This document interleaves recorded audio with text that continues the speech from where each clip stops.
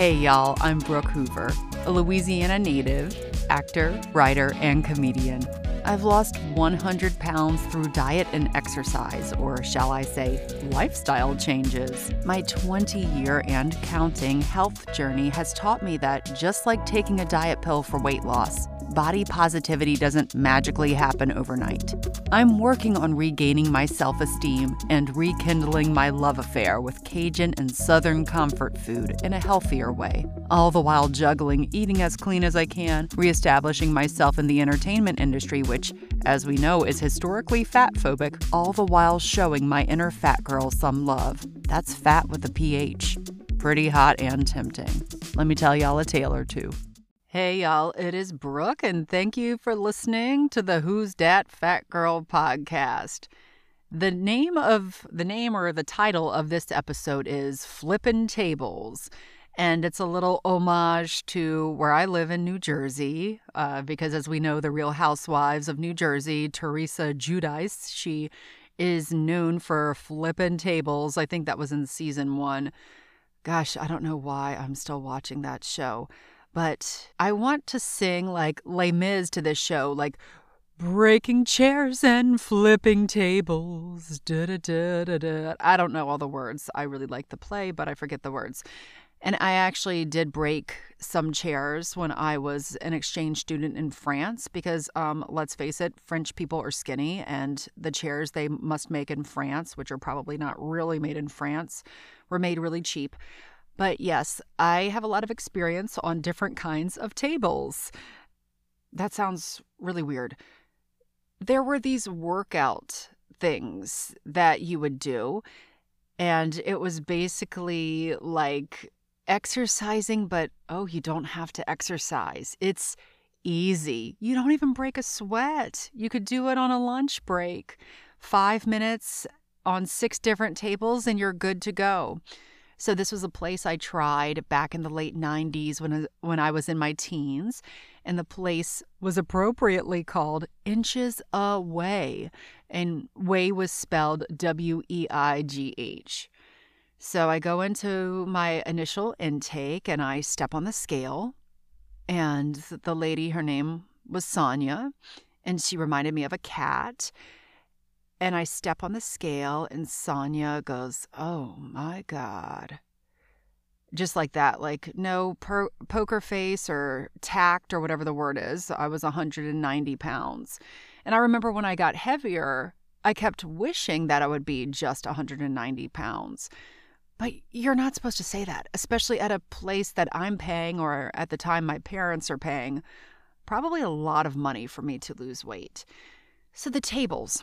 Okay, they're basically like these gigantic, very heavy, very expensive things that you lay on, and they're supposed to tone and work your body. Now, here's the deal. I think the tables would be wonderful for people who have very limited mobility.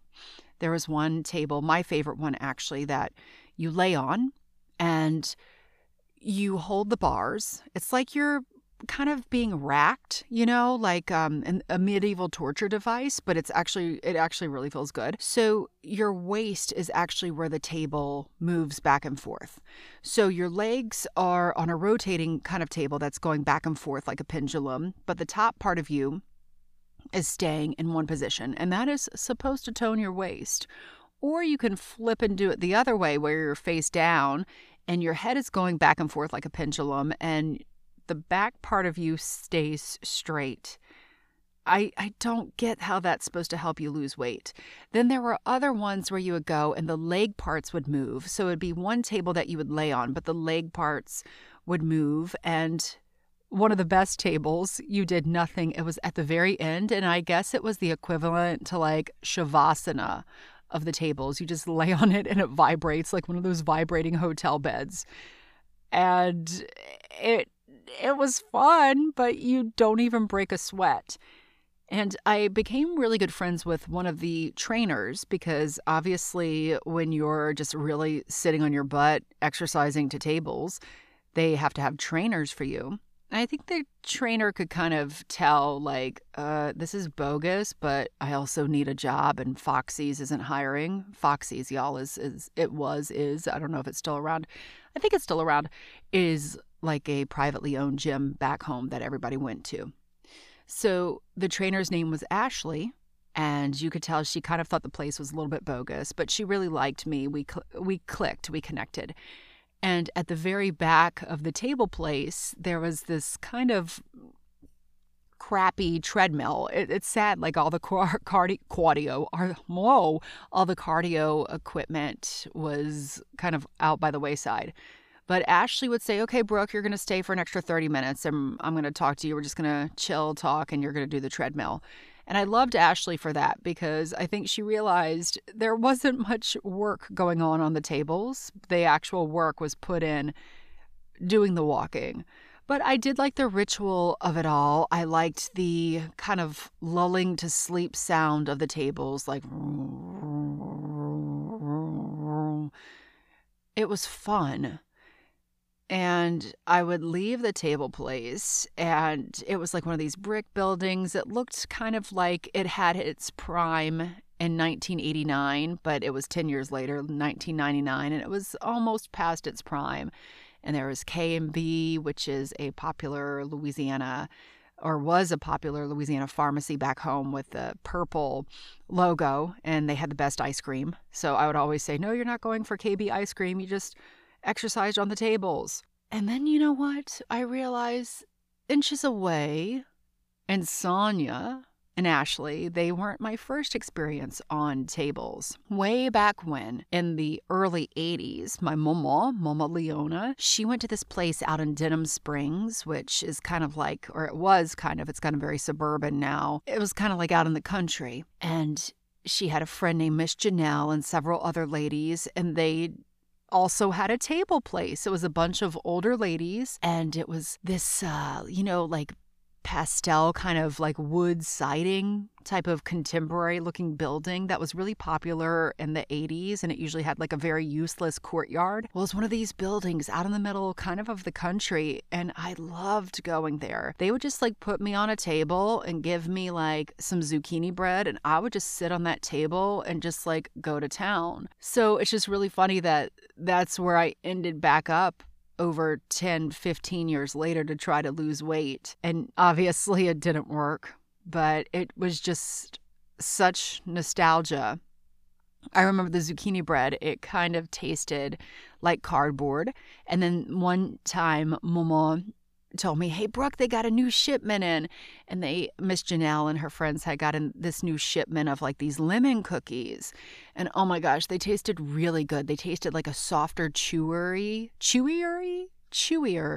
They tasted like a softer, chewier, lemony cardboard. And they were so good. And if I can sit back in that moment, I remember 2 moments very vividly. Actually, well, 3.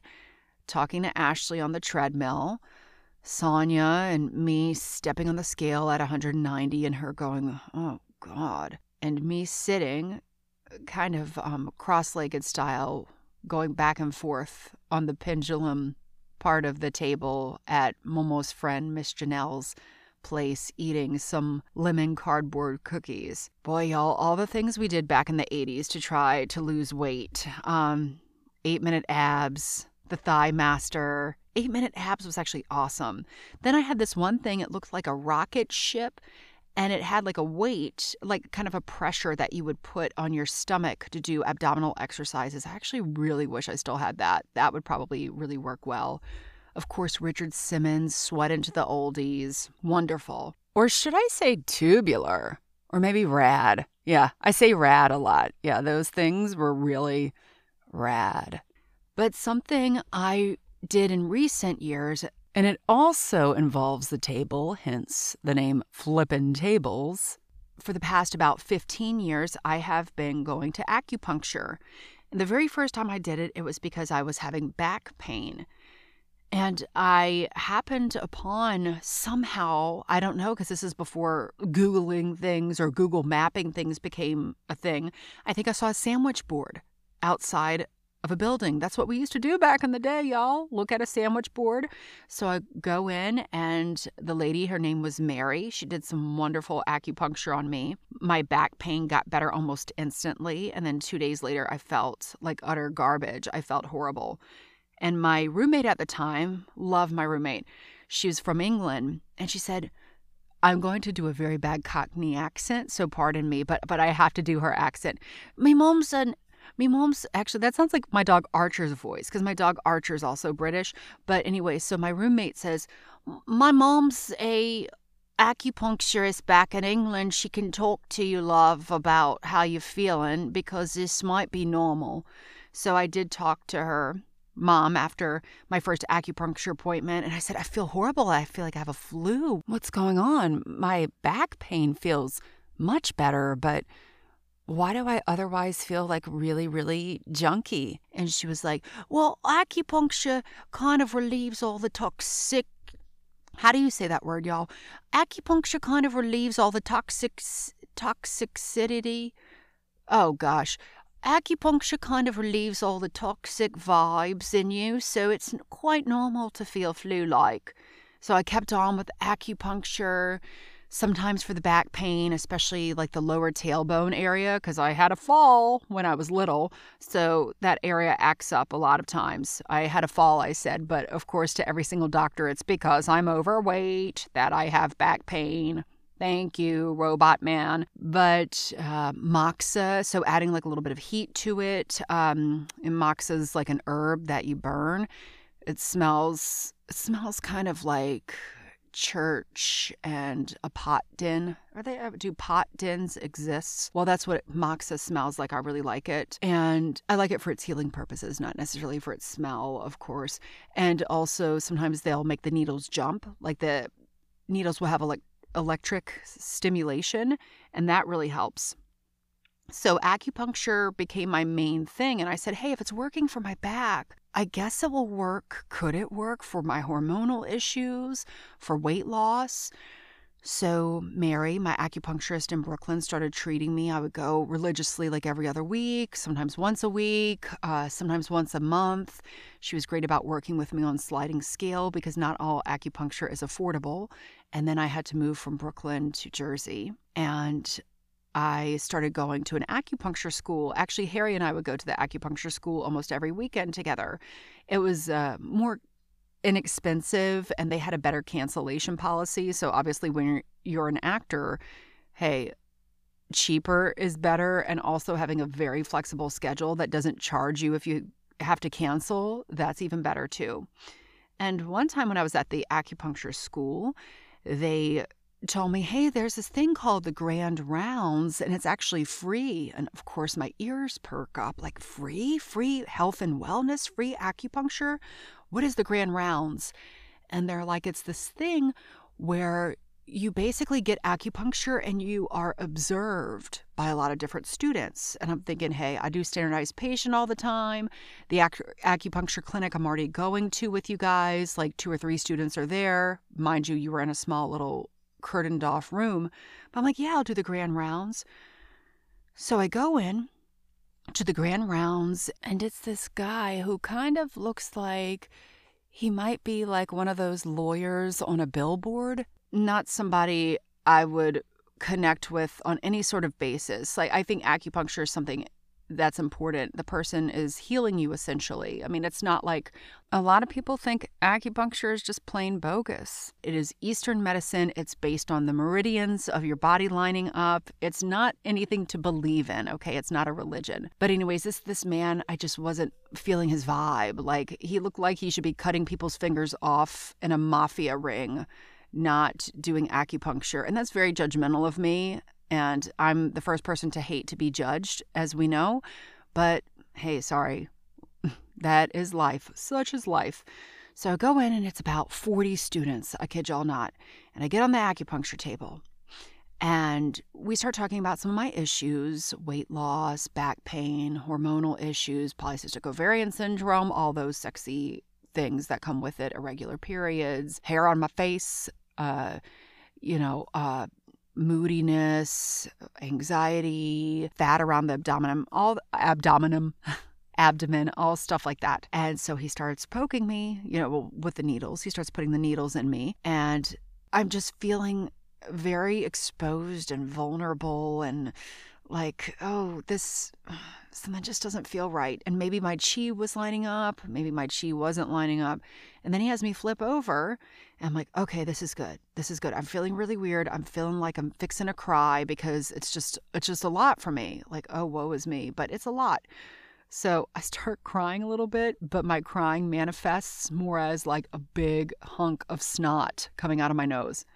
So I'm sure everybody could see me. I mean, it's not like I was sick. The mucus was clear, not yellow. That's a very acupuncture thing to look at, like your tongue, for example. I'm sure if they're going to look at your tongue before a session, they would also be concerned about your mucus color. I know my mom used to be when I would get sick when I was little. But anyways, so I'm laying face down and snot just starts coming out my nose, my eyes. I'm obviously crying. And I felt super embarrassed. And he got the needles out. I got up and I walked out of there, ran out of there. I didn't necessarily feel better after that session, and I stopped going to that school. And I said, I need to find a good acupuncturist. So I got really lucky. This lady who I talked to, a spiritual healer in Jersey City, she said, hey, there's this like saliva test you can do, and I can even read it for you. Ship off, get the saliva test, and I'll read it for you, and I'll help you figure out what's going on with your hormones. So I hit her up about it, and she basically played dumb, like she never told me she would help me with it, which I'm like, hey, cool, fine, but take ownership, or don't say you're going to do something and not do it. But she did recommend me to the most wonderful acupuncturist in the world. Well, second most, because now I have a different one who's equally awesome. So this acupuncturist, he was just a nice, down-to-earth guy, Jersey guy. I would joke, he would say, are you drinking enough water? And I would say, oh, there's that Jersey accent.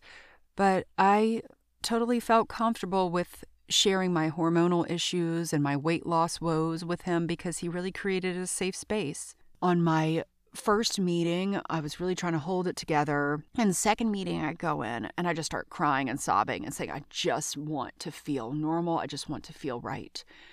And he's like, word. I don't think he actually said word, but he's like, I feel you. So I told him, obviously, trying to do everything I can health-wise and just feeling like nothing's quite connecting. I just feel tired. I just don't feel right. And yes, I did say, of course, I want to lose weight, but that wasn't the biggest thing. I remember saying, yeah, of course, losing weight would be nice, but mainly I just want to feel better. So a couple, I think it was a day or two later, he texts me and then he calls me and he's like, look, I've been thinking a lot about this. I've been thinking about a lot with what's going on with you. And most people I wouldn't tell to go on such a restrictive eating plan, but I know you're hardcore. You can handle it. I think you should go on the paleo plan to really help you eliminate sugar, processed foods, carbs, bad carbs. Well, paleo eliminates all carbs. And I thought that was really nice of him because it was like he really cared. And the thing with acupuncture, you don't want to just be getting acupuncture and then go,